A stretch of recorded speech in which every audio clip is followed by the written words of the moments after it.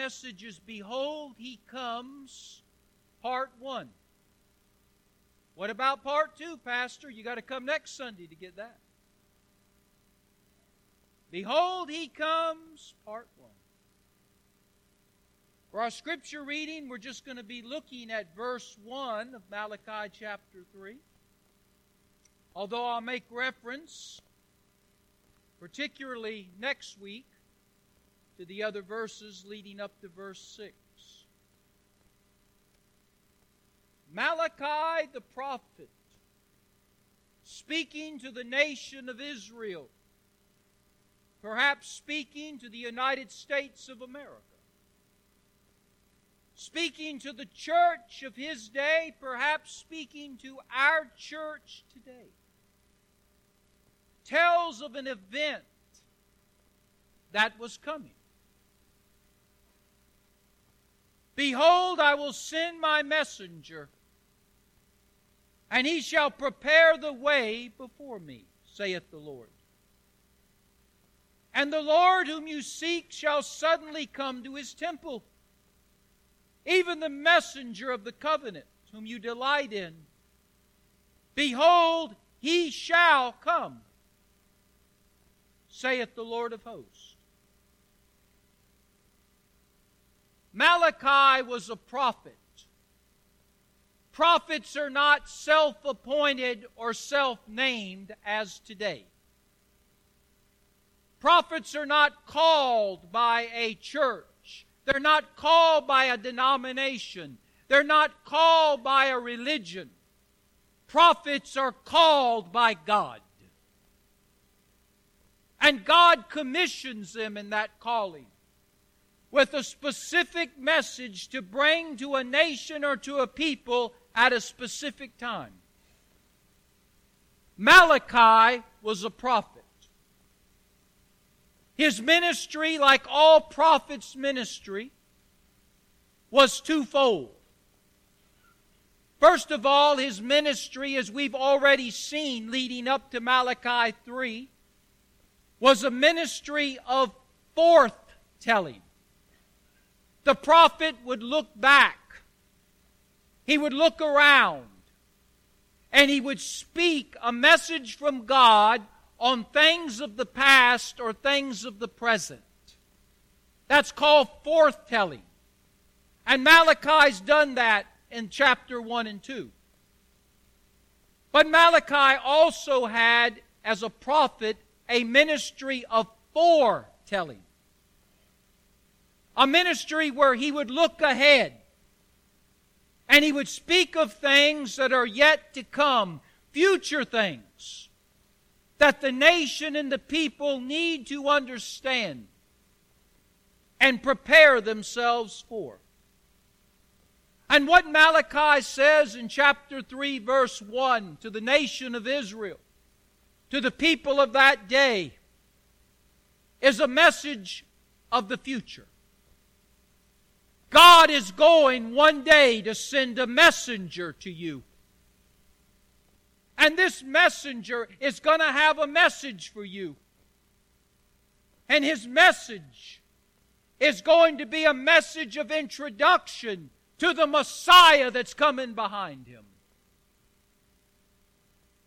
One day, Israel, one day, people of God, the messenger is coming. And the Messiah will come after him. Now we know that the messenger Malachi is speaking of is John the Baptist. And we know the Messiah he's speaking of is the Lord Jesus Christ. When John comes, he will make a way for the king to come behind him. John will come and warn people of their sins, that they might prepare for the Savior who's coming to save them from their sins. The sins that were going on in John's day when he came were the same sins that was going on in Malachi's day as he speaks. And quite frankly, the same sins we have going on in our day, even as we gather here to worship. If you look at verse 5 of Malachi 3, you'll see those sins are listed in part. When John comes, he will speak against sorcery or witchcraft or occultism. He will speak against adultery and sexual immorality. He will speak against lying. He will speak against abusing, cheating, stealing, and arrogance. That covers a lot, doesn't it? When John comes, he is going to address those sins, just as Malachi was addressing them as he writes this. And then in verse 5, you'll notice it says, I will come near to you to judgment. This is speaking of the fact that when John comes and points out the sins, Jesus is going to come. Whosoever will, he will save. And whosoever will not, he will bring judgment to one day. And that judgment will be sudden, it will be swift, it will be strong, and it will be sure. And nobody will escape who's rejected His Son Jesus. This morning, I'm going to spend some time talking about the messenger. Next week, we're going to talk about the Messiah. Because Malachi said, behold, He's going to come, the messenger. And behold, behind Him is going to come the Messiah. So this morning, we're going to be looking at John the Baptist, the messenger. If you have your Bibles, would you now turn them, please, to the second gospel, the Gospel of Mark. And we're going to work from here the rest of the time that we have remaining. And Mark chapter 1, beginning with verse 2, Mark tells us about the messenger that Malachi said was going to come. As Mark writes this, the messenger has arrived. He has come.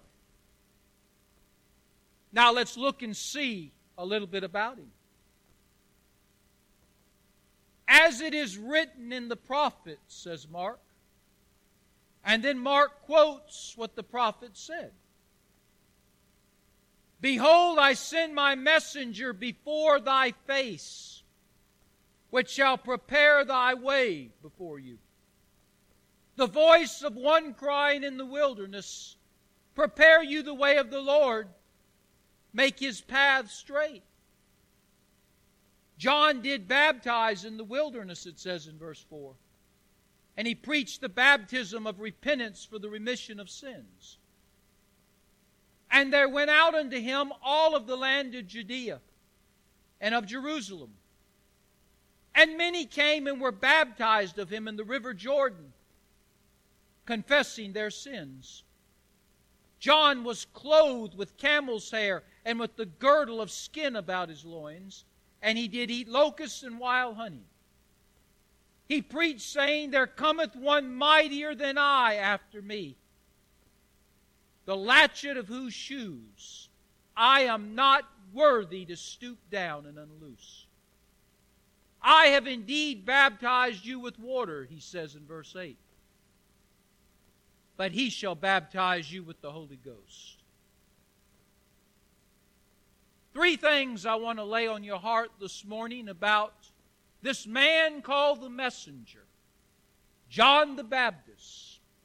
Malachi said he was coming, and now he has arrived in the Gospel of Mark. I want us to learn some things about him, because I want you to know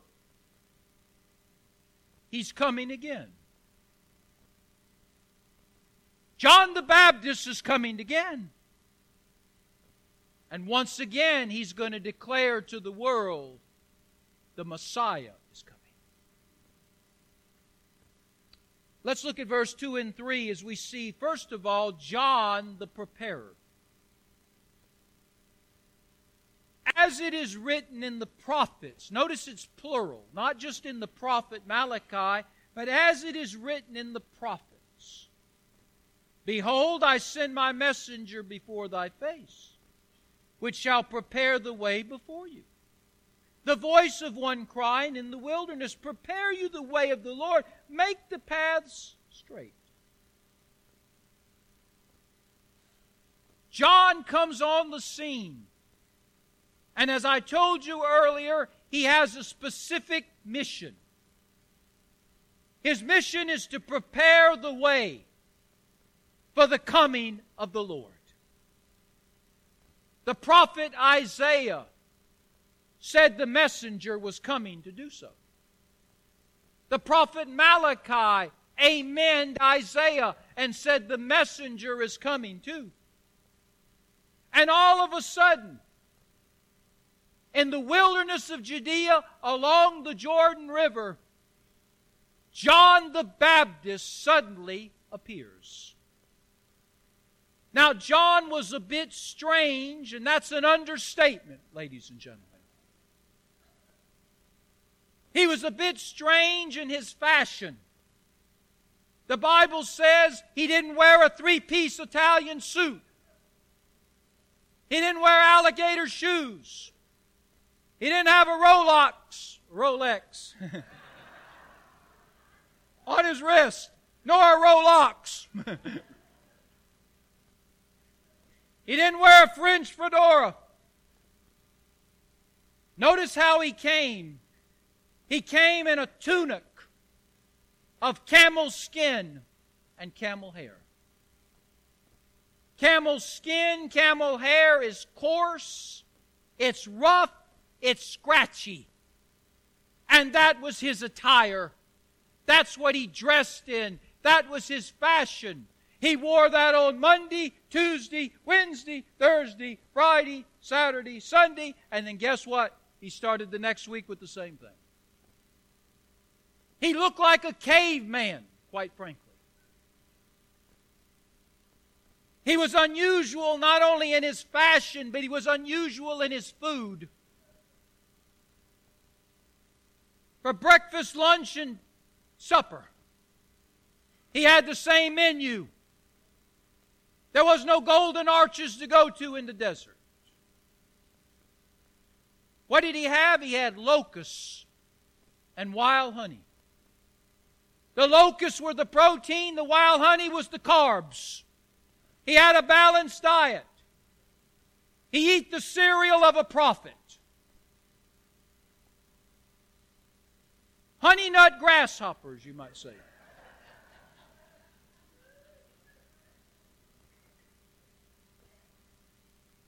He was unusual in his fashion. He was unusual in his food. He was unusual in his face. He was a Nazirite. His hair had never been cut since the day he was born. His beard had never been shaven or cut since the day he was born. Can you imagine how he looked? Kind of a cross between ZZ Top and Duck Dynasty. I mean, he was unusual. And he goes to the Judean desert, not far from the Jordan River, and he begins to preach. And word gets out of this novelty, of this unusual man who preaches in a way that nobody ever preached like in that day, who looked like nobody ever looked like in that day. He was unusual and different, and they came to see him, and they came to hear him. That's what it says in verse 2, when it says, I send my messenger before thy face. That phrase, before thy face, means when God sends the messenger, John the Baptist, there's going to be something about him that draws people to see him, that draws people to hear him. He's not going to be missed. And he wasn't. hundreds upon thousands upon tens of thousands of people went out to see Him, to hear Him. And that's what God wanted. And when they came and they saw Him, and when they came and they heard Him, He had a purpose in what He said to them. The purpose is found in verse 2 and 3. Look, it says twice, He has come to prepare the way. Verse 2, He came to prepare the way. Verse 3, He comes to prepare the way. This man that was so unusual, but yet he had an energy and a magnetism that drew people because he looked different and he ate different and he preached different. He came to prepare the way. That phrase, prepare the way, if I could show you a picture of it, it would show servants going ahead of a king. The king is in a royal entourage. He's got servants, he's got soldiers, he's got other leadership with him. And up ahead of him, maybe 200 or 300 yards ahead of this king and his entourage, there's another group of servants. And they're traveling down the road that's ahead of the king. When they see a rock, they pick it up and throw it to the side. When they see debris, they pull and push the debris off the road. If they see a dead animal lying there, they move the dead animal to the side.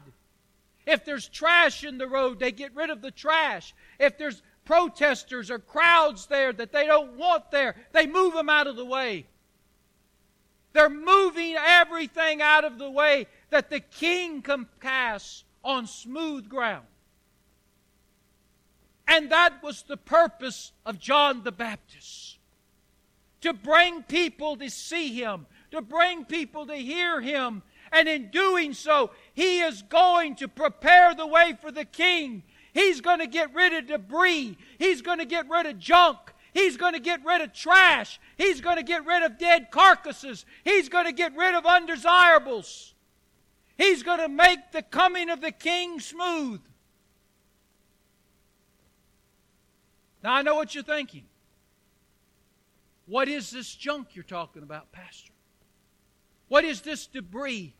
What is this trash? What is this undesirable stuff that John the Baptist is going to get out of the way so the King Jesus can pass? It's called sin. There weren't much preaching on sin when John came. Why? Because the secularists in John's day decided they would redefine sin. You know, we do that today, don't we? That's a black cat, but we don't want the cat to be black. We want it to be green. So we just say it's green. Black now becomes green. But you say it's still black. You're right, but now they call green. And that's what they were doing with sin in that day. Oh, they were very clever, these secularists. Addictions were now called disease. Fornication is now called a benefit. Cursing is a colorful expression. Pornography is exotic art. Mayhem, destruction of property, loss of life, well, we're just sticking it to the man. Homosexuality and bisexuality is now a gay lifestyle. Abortion, well, that's just a surgical procedure. Gossip, well, that's just sharing. Oh, the secularists were clever. And John comes before him and he says, sin is sin. If you're going to be saved from your sin, you better understand what your sin is. That was John's message to the secularist. You can call it whatever you want. God calls it sin. And if you're going to be saved from it, you better understand that. And then he also had to deal with the religionists of his day. Because what they were doing was justifying sin. There were actually preachers in that day justifying sin. Kind of sounds like our day too, doesn't it? Oh, they used nice terms. They talked about liberty and freedom in Christ. Oh, we like that, don't we? They talked about moderation and tolerance. They talked about weakness. They talked about love. They talked about grace and mercy. Oh, they used all the terminology to justify sin. They lowered the bar of holiness to ground level because they wanted to have a big crowd. And John came to take them on too. You can justify it all you want, but God doesn't justify it. And if you persist in it, you will face justice. You can change the name all you want, but sin is still sin. A rose by any other name is still a rose. And John came and he took on sin. He came to prepare the way, to get the junk out of the way for Jesus who's coming right behind him. Secondly, I want you to see in verse 4, not just John the preparer, but I want you to see John the proclaimer. When these folks went out to the wilderness, they came to see a man that looked unusual, talked unusual, eat unusual, lived unusual. He was a novelty. And everybody wanted to hear what he had to say. And he talked to them about preparing the way. He addressed their sin. Verse 4, we get a picture of his proclamation. John the preparer, now John the proclaimer. Look at verse 4. And John did baptize in the wilderness. And he preached the baptism of repentance for the remission of sins. Sin was the junk that was in the way. The way that sin is going to be moved out of the way is repentance. When you truly repent of sin, it's not only moved out of the way, but that sin is forgotten. It's blotted out. It no longer exists. And then you can be a candidate for baptism. That's what he's saying. Think about the word repentance. When's the last time that you've heard a preacher preach on repentance? Don't hear many messages on that anymore.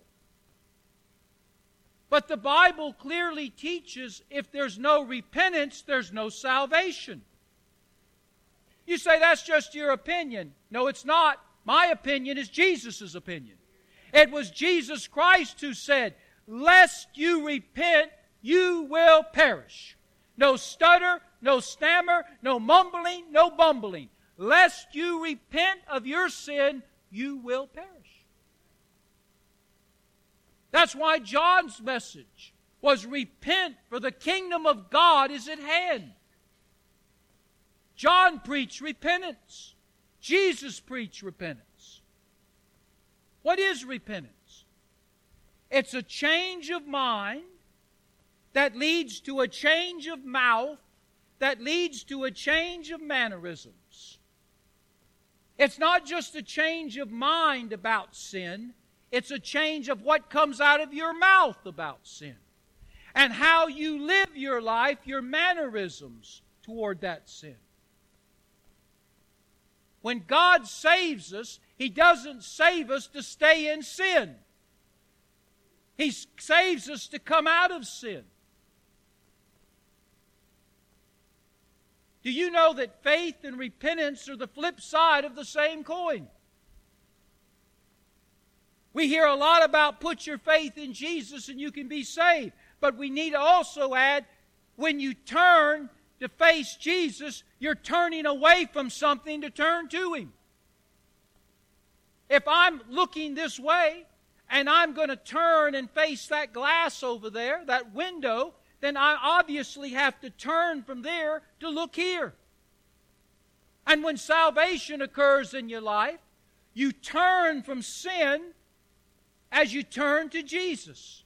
When you turn from sin, that's repentance. When you turn to Jesus, that's faith.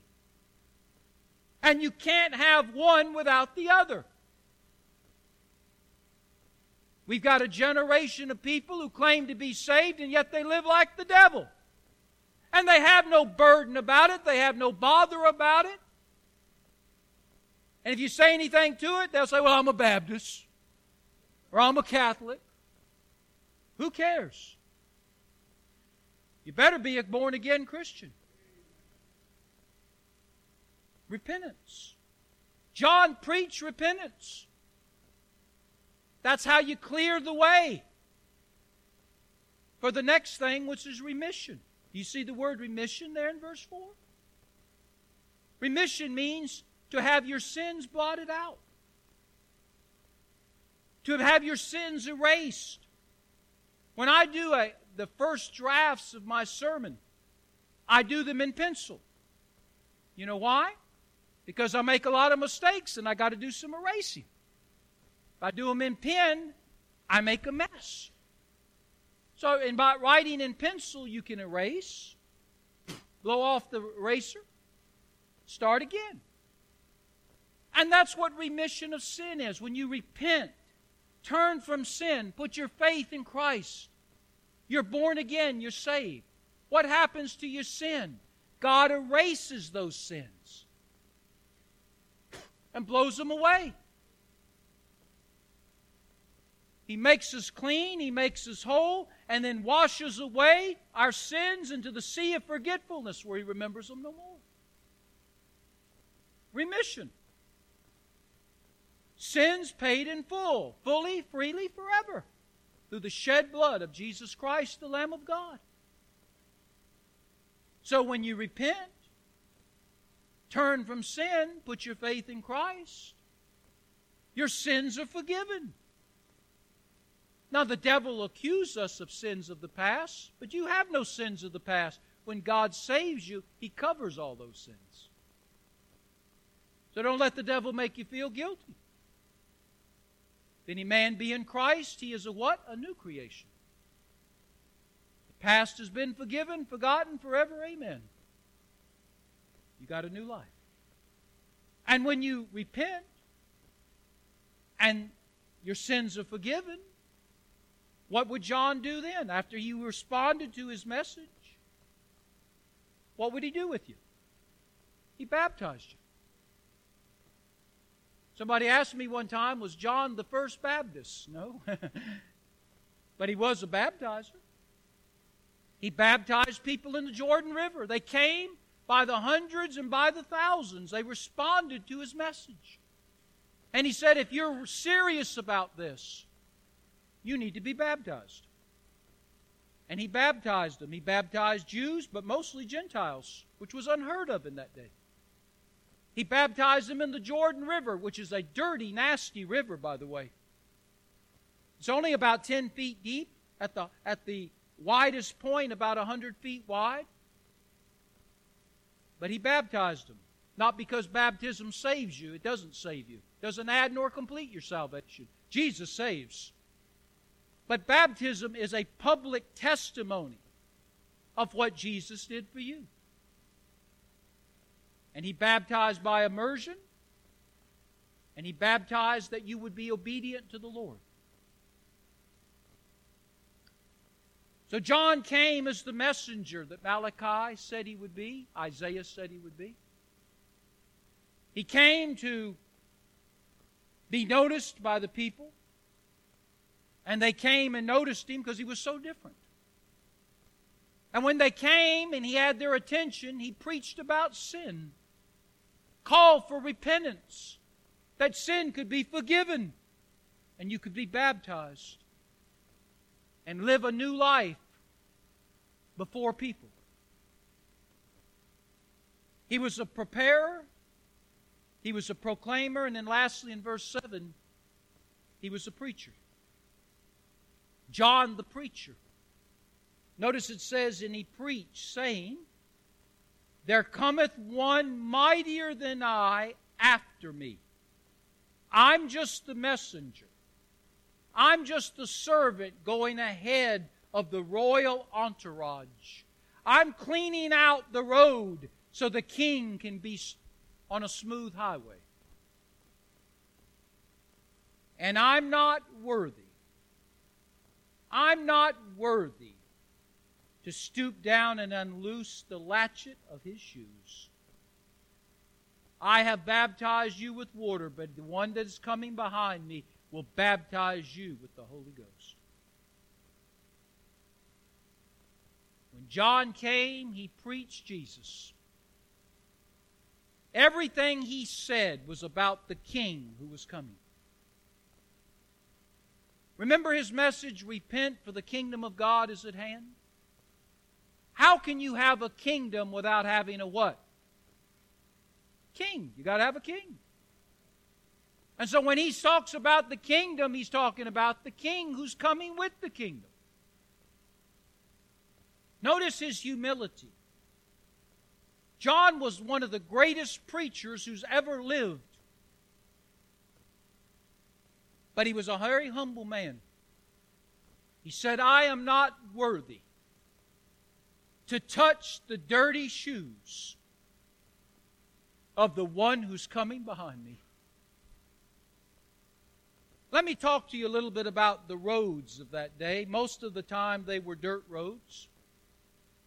Most of the time the dirt roads of that day contained sewage, whether it be animal sewage or human sewage or both. They didn't have sanitation systems like we got. So many times human and animal waste was in the road. On top of that, you had dead animals that would die, and oftentimes they would just rot there in the sun, in the road, in the streets where people walked. Trash oftentimes was thrown in the street, in the roads. And people walked in sandals on those dirty, nasty, filthy streets of human, animal waste, trash, debris, and dead carcasses. That's why when they came into your house to visit, what was the custom to do? Wash their what?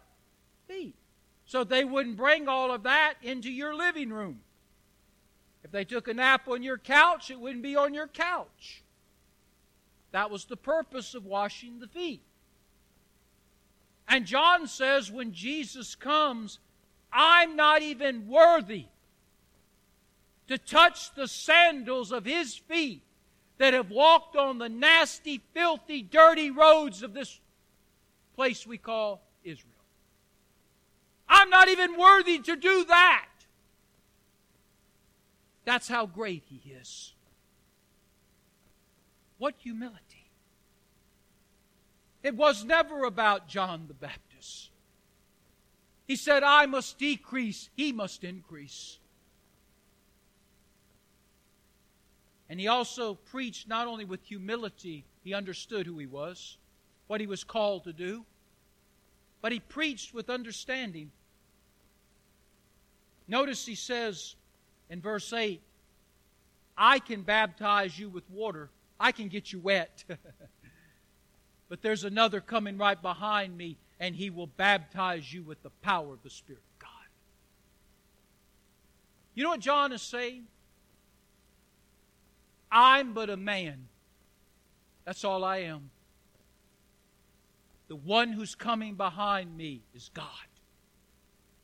He's God. He has the power to do what I cannot do. He can transform your life.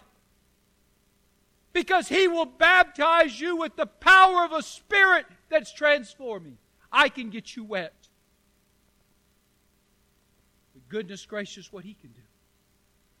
He can save you. He can change you. He can transform you. He can make you clean and make you whole. What a picture of this messenger. You say, Pastor, but He's already come, hasn't He? He has. But He's coming again. Oh, the King is coming again too. But before the King comes a second time, there will be more John the Baptists who will come. And they will prepare whosoever will listen for what's about to take place. By the way, in verses 9 through 11, just as a throw-in, I'm not going to charge you for this, so relax. But here you see a picture of the Trinity. The Trinity is not something preached on anymore either. In fact, some prominent TV preachers don't even believe in it. And I'm telling you this, listen to your pastor. If you don't believe in the Trinity, you can't be saved. Because what the Trinity says is, there is a God the Father, God the Son, and God the Holy Spirit. God is one God, but three persons. The Trinity implies that Jesus Christ was the Son of God. He had to be God, or His sacrifice on the cross would not count for us. Because the Lamb of God who died for our sins had to be perfect. If Jesus was anything but God, His sacrifice would not be a perfect one. And we would still be in our sin, and we would die in our sin. Notice it says in verse 9 through 11, Jesus was baptized by John in the Jordan, verse 9. And as He was being baptized, it says a dove came flying down from heaven. And the Bible clearly says that dove was the Spirit of God. And it landed on Jesus' shoulder, perhaps. And then God the Father spoke from heaven. And verse 11. You say, how do you know it's God the Father? Because He says, you are my beloved Son. You don't have to be smart to understand the Bible, just believe it. The Holy Trinity, Jesus, God the Son, the Spirit, God the Spirit, the Father, God the Father. Wow. But let's close. Jesus is coming again. This one who came before John the Baptist, or came after John the Baptist, this one who came to be a Savior, to save whosoever would come to Him, He's coming again. He's not coming again, ladies and gentlemen, as a Savior. He's coming as Judge. No longer will it be whosoever will come and be saved. It will be whosoever has not come will be judged. And God is preparing the nations of the world and the people of the world for His Son's coming. The spirit of Elijah, the spirit of John the Baptist, who came in the spirit of Elijah, is now the Spirit that is preparing whosoever will listen. Preachers today who preach on the second coming of Christ have the spirit of John the Baptist in them. They're telling the people He's coming again. You may not think He's coming again. You may not care if He's coming again, but you will when He comes. And suddenly and swiftly and strongly and surely, one day He's going to be here. And we'll all be caught off guard who aren't ready. So preachers today are preparing you for this, if they're faithful. In Revelation chapter 7, 144,000 Jewish evangelists are going to sweep the world one day. And they're going to tell all the nations of the world and all the people of the world, He's coming. You better get ready. He's coming. In Revelation chapter 11, 2 witnesses will go to Jerusalem. And they will announce to the nation of Israel and to the Jewish people, He's coming. This Antichrist is not Him. Don't you be duped. He's coming. Do something about your sin. He's coming. Revelation chapter 14, an angel will come. As Keith so wisely said, angels don't understand salvation because they can't be saved. But that angel in Revelation 14 will preach. He's coming. He'll cover the world with one sermon. He's coming. You see, God's preparing those who will listen. He's saying, do something with your sin. Repent of your sin that it can be put in remission. Be baptized. Tell the world that you're a follower of Jesus. Because He's coming. And when He comes, it's over. Revelation 19, He will come as a judge. And woe and behold to those who have said no to Him.